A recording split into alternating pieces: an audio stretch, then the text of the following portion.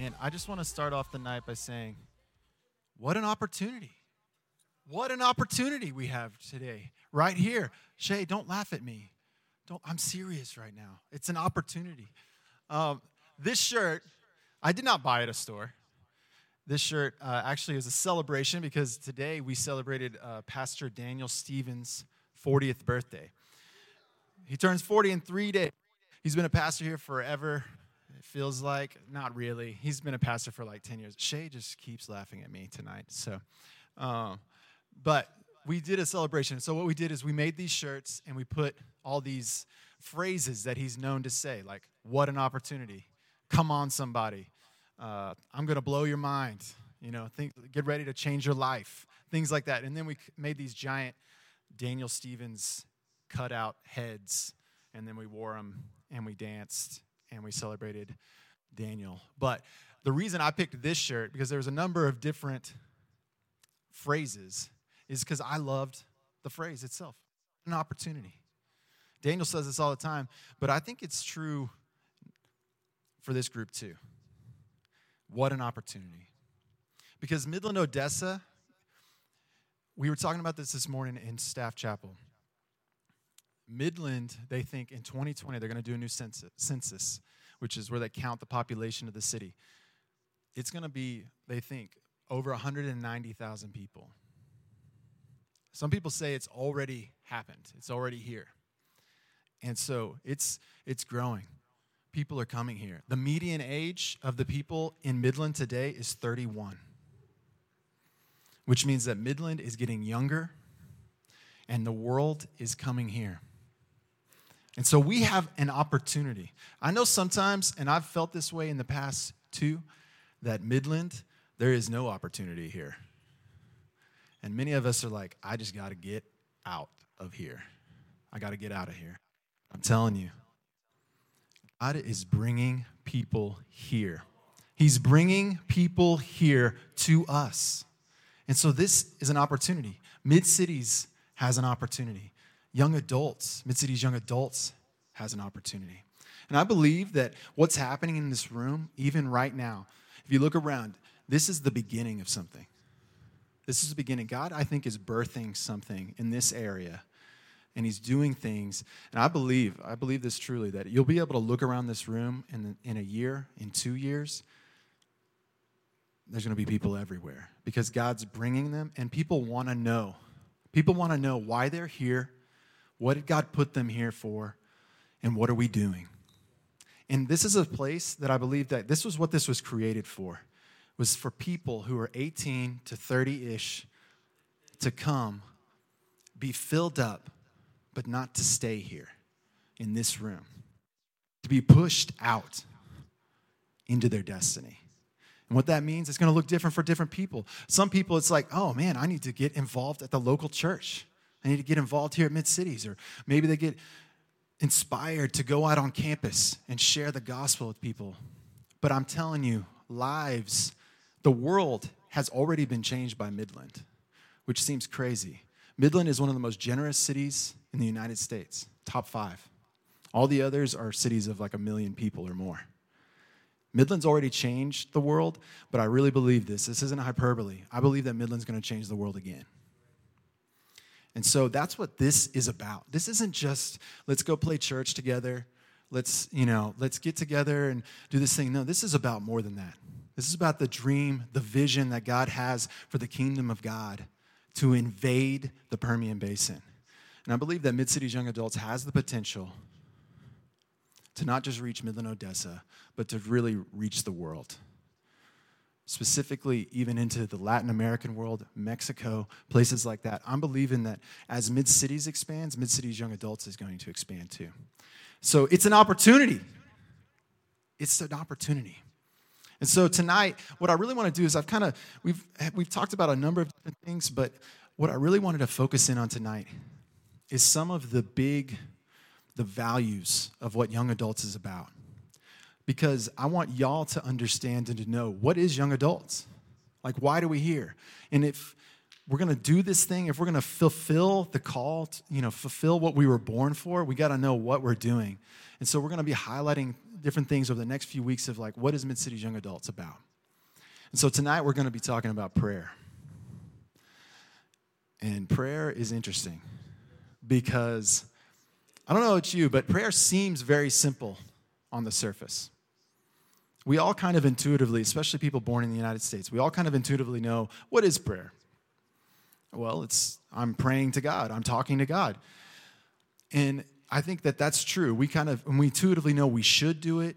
We know how to do it. But I've yet to just like walk up to somebody on the street, and I do this sometimes because I'm weird like this, and I'll ask them, why do we pray?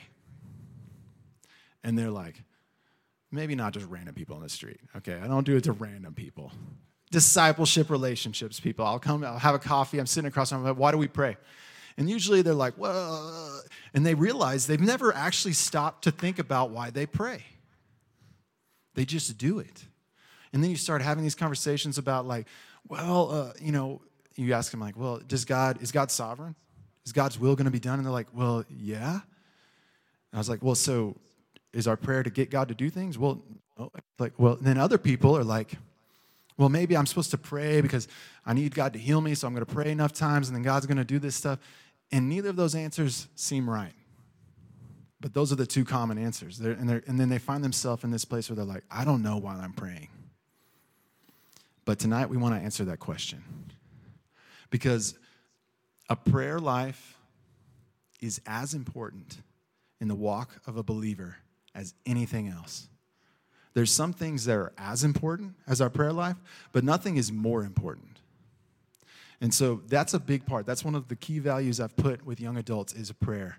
And I want this space, this movement, us to be a people who pray. So we're going to start with really the master teacher, the Savior, the greatest man who's ever walked the earth. He's the one who's going to teach us how to pray. And we'll find out that when he teaches us how to pray, he's teaching us why we pray at the same time. So I want you to do is pull out your phones. Most of us probably have our phones for our Bibles, so that's great. You have full permission to do that.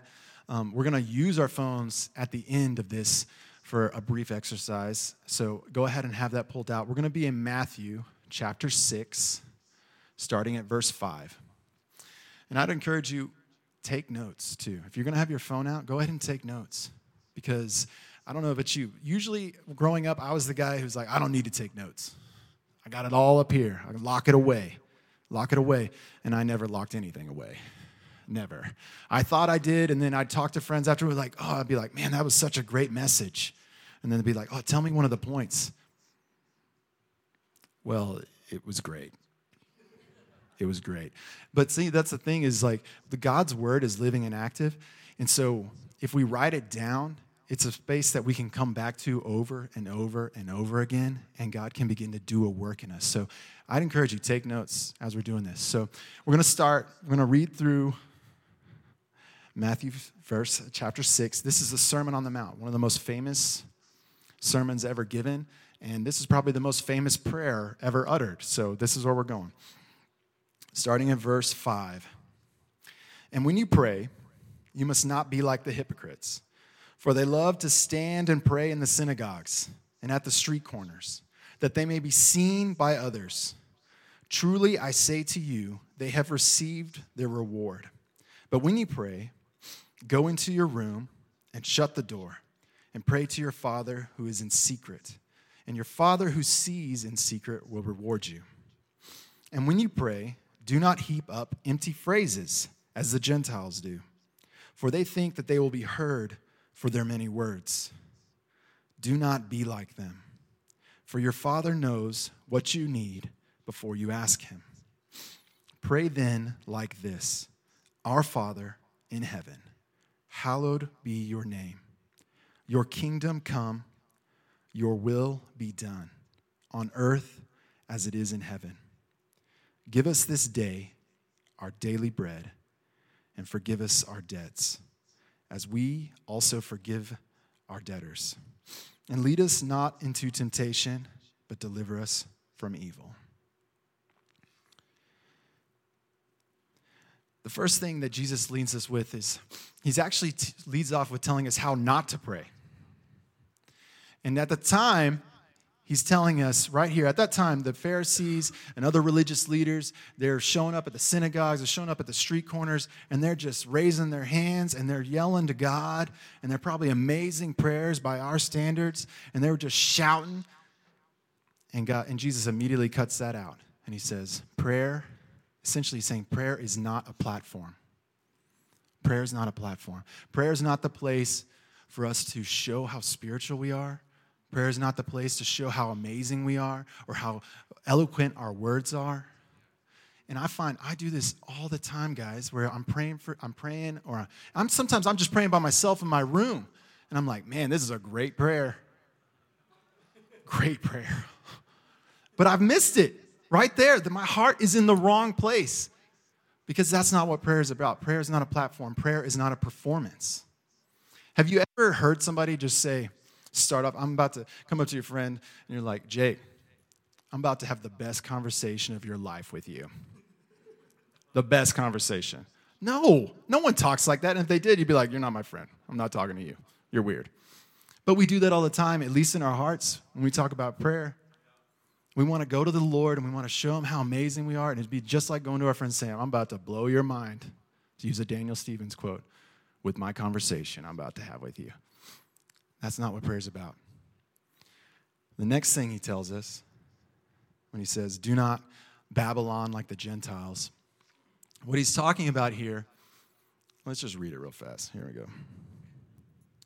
And when you pray, do not heap up empty phrases as the Gentiles do, for they think that they will be heard for their many words. The Gentiles may have done this, and I imagine there was plenty of Jews who did this as well. And there's plenty of us who do that too. Because the thing is we think that by praying enough, by saying the right things enough, that somehow we're going to leverage God into doing what we want him to do. And we have this idea that if I just say it the right way, or if I say please enough, that or say the magic words like Jesus' name 10 different times in my prayer, that all of a sudden God's going to do what I want him to do. And see, that's what the Gentiles did. At that time, what was popular in prayer was that this idea that you had to do all these magic phrases and incantations and say it over and over and over again, and eventually you would appease the God enough that the God would move on your behalf. And Jesus is saying, don't be like that, because we miss the point. There's no relationship in that. This is like, that's an exchange. That's like I'm giving you a certain amount of money via my prayers, and you're going to give me a product back. That's not what prayer is. And so then he transitions and he says, pray then like this. And so briefly, I want to pause there and tell you, some people see this prayer, and that's really the only prayer they ever pray. It's the Lord's Prayer, is what it's called.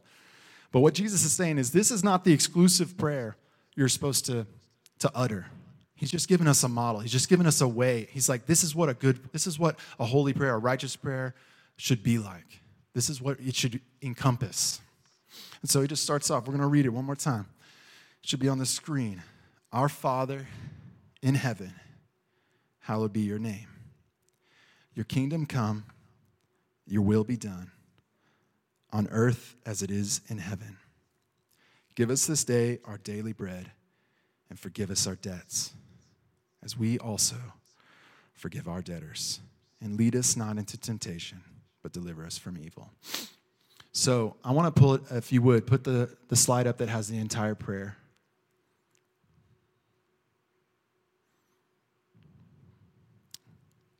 Okay. Well, there we go. Actually, no. Well, we're just going to move on. So here we go. What's the first thing that jumps out to your mind? What's the line that jumps, think in your internal, like in your head, what's the line that jumps out to you in that prayer? If you're like me, the first line that really jumps out to me is, give us this day our daily bread. Like that's the one that like jumps out to me.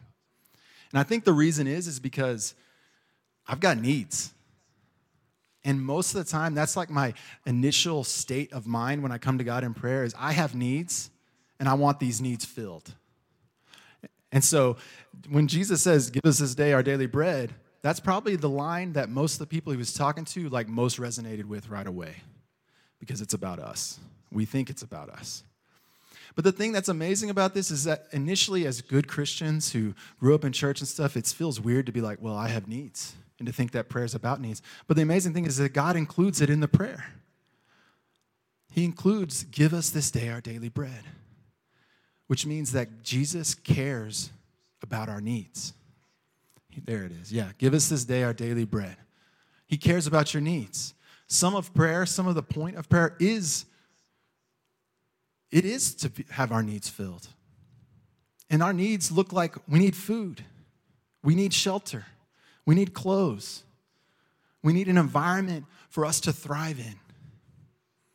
And we need these things, these external things in our life that we want and we need. And Jesus is saying, it's okay. It's okay to come with me with those things. So when you've prayed, and I'm sure you have, right before you go into your test and you didn't study and you're saying, Lord, I'm going to need you. He's happy to hear that prayer. Now, you may reap what you sow and not pass your test that you didn't study for. But he's not mad that you came to him with the need, because he cares about you.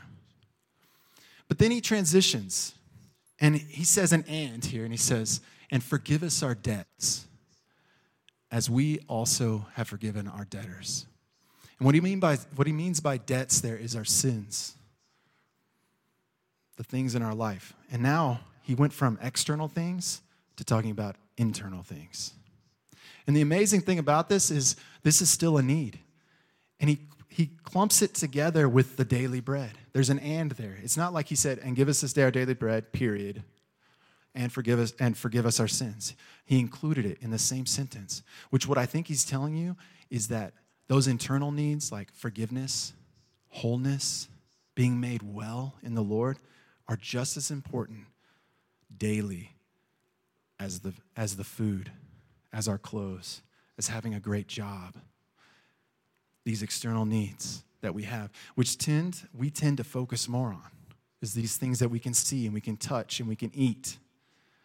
But Jesus is basically reframing it, and he's saying, no, those are important, but what's just as important is the state of your heart, the state of your soul. And they're just as important on a daily basis. And that's the thing, guys, is we have needs. We do have these needs, but he's basically telling us is that we have needs internally as well. We need God to come into our life and transform us, to make us whole. And the interesting thing about needs is when you have a need, that intuitively means that you can't fill that need yourself. Because the thing is, guys, is a need, if you could fill it, if you could fulfill your need, it wouldn't be a need anymore.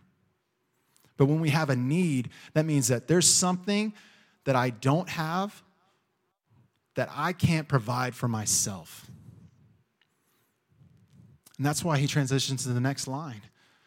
And he says, and lead us not into temptation, but deliver us from evil. And what that means right there is, it's obvious. It says protect us, but what he's really saying is protect us from ourselves. The reason he says lead us is because if we were left to our own devices, it wouldn't just lead us not into temptation. It means we would find temptation. If you weren't led by Jesus, it's not that you're at risk to being tempted or at risk to being given over to evil. You will be given over to evil. You will find temptation. And that's the thing, guys, is we cannot, I really want you to get this. We have needs for food. We even have needs to be made whole. And I think we all kind of intuitively know this as human beings. My babies, when they were born, immediately start crying because they're hungry and they have a need. They want to be filled. And then as we get older and we learn language and we learn to communicate, we start realizing we need these other things that are less tangible. I need love. I need to feel peace. I need to feel hope. But the key thing here at the end is that God is saying to us, you need me to be in charge of your life. And that's the hard part for us. That's hard for us Americans especially, is because we've been taught this gospel of America that is that you need to be reliant on yourself. And that if you need things or you need other people, that you're weak. And we have this idea, especially young men in the United States, we have this idea that if to need something, to need anyone, to need friends, to need God, to need anything, that now you're no longer a man, but you're weak. And I think that it's not just men. I think it's men and women in the United States because we have idolized this ideology of freedom. And freedom is amazing. God made us to be free, but we've put it too high on the shelf. And so with our freedom, we mean if freedom, total freedom, is this idea, well, I don't need anybody because if I have people in my life, if I have community in my life, if I have God in my life, then that's going to infringe on my freedom of my person. But what God is saying is, I never made you that way. I didn't make you to be on your own, to be responsible for your needs. I made you for me to fulfill your needs. I made you for me to fulfill your needs. We need to be led, which brings us to the ultimate question that I posed at the beginning is, why do we pray? A lot of these things we've been talking about kind of can fit in those categories we were talking at the beginning. We need to pray to be with God. And what I mean by that is we need to pray in order to find God's heart for our lives and for others' lives. To find the rhythm, to use poetic language, to find the rhythm of God's heartbeat. To engage with him, to speak to him, to know where God is so that I can be there too. Because in order for God to fulfill my needs, if ultimately what is happening is that God made me to be fulfilled by him, I have to be where he is. And there was a time in human history where we couldn't do that because Jesus had not come yet. We couldn't go to him. So what did God do? He came to us to fulfill us, to give us that opportunity, to get that door to walk through. I was thinking of an example of this is that growing up, I had a bunch of friends who were in bands. How many of you ever tried to learn an instrument? How many of you succeeded in learning an instrument? Okay. How many of you played an instrument for like 5 minutes or, a few hours, got on the internet, got a few pages, and then quit? That was me, over and over. Obed, I know, man. I know. I'm there with you. But I learned some things because I would listen to them, and they would tell me this, is that what's the most important part of music?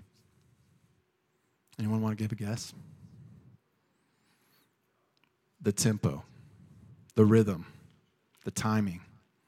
And so typically what that means is that in a band, the drums are the most important instrument because they're the foundation. And they're the ones it's the instrument that sets time. And that's the instrument that the other instruments look to in order to find the time, to find the rhythm in the music.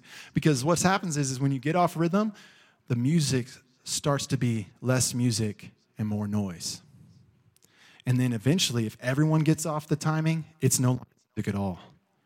It's just noise. And so what the band does is they listen to the rhythm of the drums, the tempo of the drums. And if it's a great drummer, they're going to stay on time the whole time. And all the other band members are going to be able to, even if they get lost, because inevitably we're human beings, we're going to make mistakes. And a guitarist is going to lose where he is in the song. But if it's a great drummer, he can turn around and he can listen to where that drummer's tempo is, and they can get back in line, back in rhythm. And really what it is, guys, what prayer is we're finding the rhythm of God's heart, the rhythm of God's life. Because we're all pieces in this music, in this band of life. And the thing is God gave us free will. And so you have the ability to get off rhythm in your life. But the thing is God is the perfect keeper of tempo, the perfect keeper of time. His will is going to be done no matter what. He's never coming off time. He's never going to be off beat. So we pray in order to find that rhythm that God's doing. in our lives, in your life, in Midland Odessa's life, in the kingdom of God as a whole, the world. Because there's that time, that sound is going out. He's keeping that beat. And we're the rest of the band. We're the ones filling out the rest of the music. We're the guitar players and the piano players and the bass players, the singers. And the thing is, guys, is we want to make beautiful noise. Not noise, music. Sorry, excuse me. Noise is the bad thing. But so often, that's as human beings what we do. We're just making noise. We're just making noise. We're doing our own thing. We're not praying. We're not engaging. We don't have God's heart. And so we're just making noise. And noise hurts people. Noise hurts people. It hurts you. And that's the thing, guys, the danger. And because at the beginning of that, at the end of that passage, he says, lead us not into temptation, but deliver us from evil. He's telling us there's danger. There's danger in this world. You can get hurt. And the danger, guys, of not praying is we'll find ourselves alone. Find ourselves alone. And the thing is sometimes, I'm not saying that there's tons of people who don't pray at all and they have some form of community. But the thing is, guys, is we weren't made to be isolated from God. Every human being who has breath in their lungs was made from their mother's womb to be in communion and relationship with God. And the thing is if we don't have that relationship, if we're in isolation in that relationship, it will bleed over into our other relationships. Inevitably. The danger is isolation. And the thing is that just like I was saying about that freedom, the thing we love, the thing, that idol we put on our life, that I don't need anybody, that isolation is a lie, and that isolation will kill you. It will kill you. It will ruin your life, but it wants to ruin your life. That's the lie that the enemy uses for us, is that you don't need people. You don't need the Lord. You don't need to pray. We have to engage. We have to pray. We have to find that heartbeat, and it's beautiful.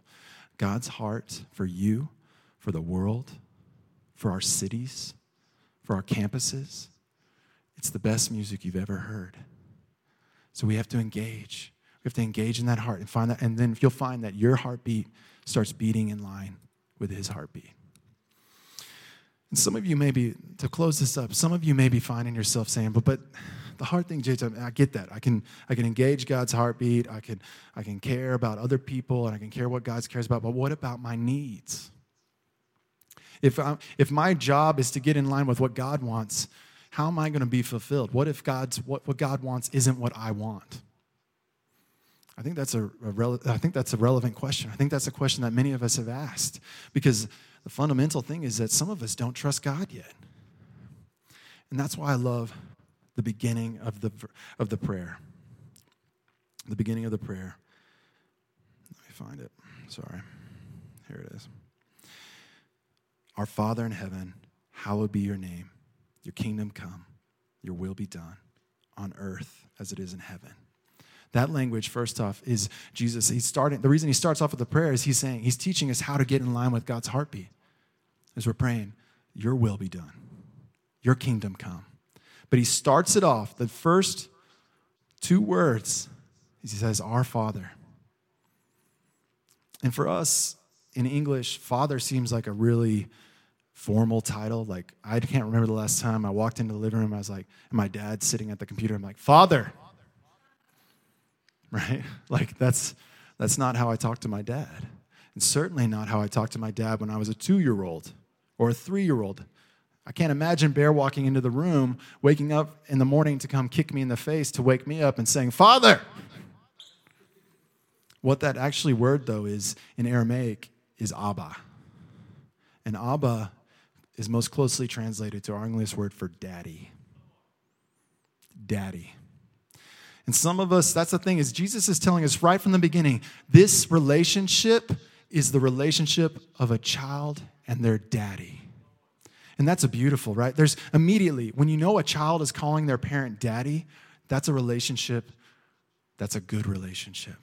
Because unfortunately, so many of us have been touched by bad fathers that didn't have that daddy relationship. But if you're a child that feels the freedom to come into your dad's arms and say, Daddy, that's a relationship that's in right standing. And that's a father who's loved his children in a godly way, who meets his children's needs, who loves his children, who holds his children. So what Jesus is saying is you have the right, and this was mind-blowing to the people who heard it. No one had ever prayed to God before like that and said, Daddy. No one. And Jesus is sitting there welcoming us into that relationship, okay? And that's the thing is you don't need to be afraid. Getting in beat and getting in line with the heartbeat of God will fulfill every need you've ever had. You will not lack for anything. And you'll have a relationship where you can walk into the living room of heaven, climb into God's lap and say, Daddy, I love you. And I can't tell you, it's a bizarre picture for a grown man to want to sit in someone else's lap and say, Daddy. But I'm telling you, it feels like, and you realize this is what I was made for. I was made to have that relationship with God. And when we have that relationship, when we have that place where we, with genuine hearts, come to God and we say, Daddy, your will, not mine. Your life will be transformed. Your city will be transformed. Your family will be transformed. Because that's the thing, is not enough of us have done this in our lifetime. This is the simplest prayer. So, it's like 8 lines. It's so simple, and yet there's so much here. That's the thing, is Jesus was teaching us how to pray, but he was teaching us why we pray. He was teaching us why we pray. We pray to find God's will, because God's will is the best will. So the exercise I wanted to talk about, if you're up for it, I'd love for all of us to set an alarm on our phones. It's for the next month. So right now is the 19th of February. We have the same dates for next month for young adults. So March 5th and March 19th.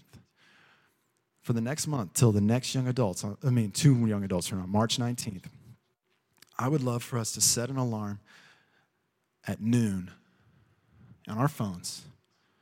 And then as a group, we're all over the city. None of us are in the same rooms typically at this time. But the thing is noon's a great time because all of us are awake, all of us are doing something, and we can set this alarm on our phones, and as a ministry, as young adults, we can pray together across our city. Because the thing is, guys, is sometimes I need a little accountability in my life for me to actually do this. Prayer is not my biggest strength at all. I was the guy who, during prayer sessions and stuff like that, but my wife's amazing at prayer, amazing. And she's a professional. If she's a Major League Baseball player of prayer, I'm in T-ball still, and not very good. And like swinging and hitting the tee and not the ball and knocking it over. That's my life in prayer, right? But the thing is we have to start somewhere. And accountability, that's why we need people, is this community. And that's the beautiful thing about this prayer, the language is all plural. He's inviting a group of people to pray this prayer. It's not a singular prayer. Our sins, our debts. And so, guys, that's my challenge to you, is set this prayer, set this alarm, and let's pray together. And let's see what God does over the next 30 days.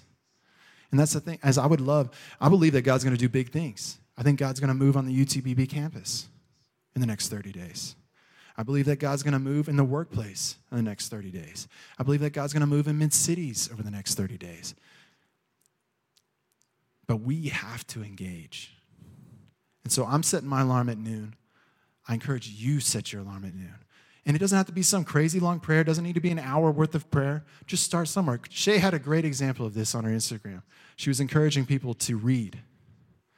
And she talks about, don't try to jump. If you're reading 0 minutes a day, don't jump to 2 to 3 hours a day. She said, start small. Start for 15 minutes and then build.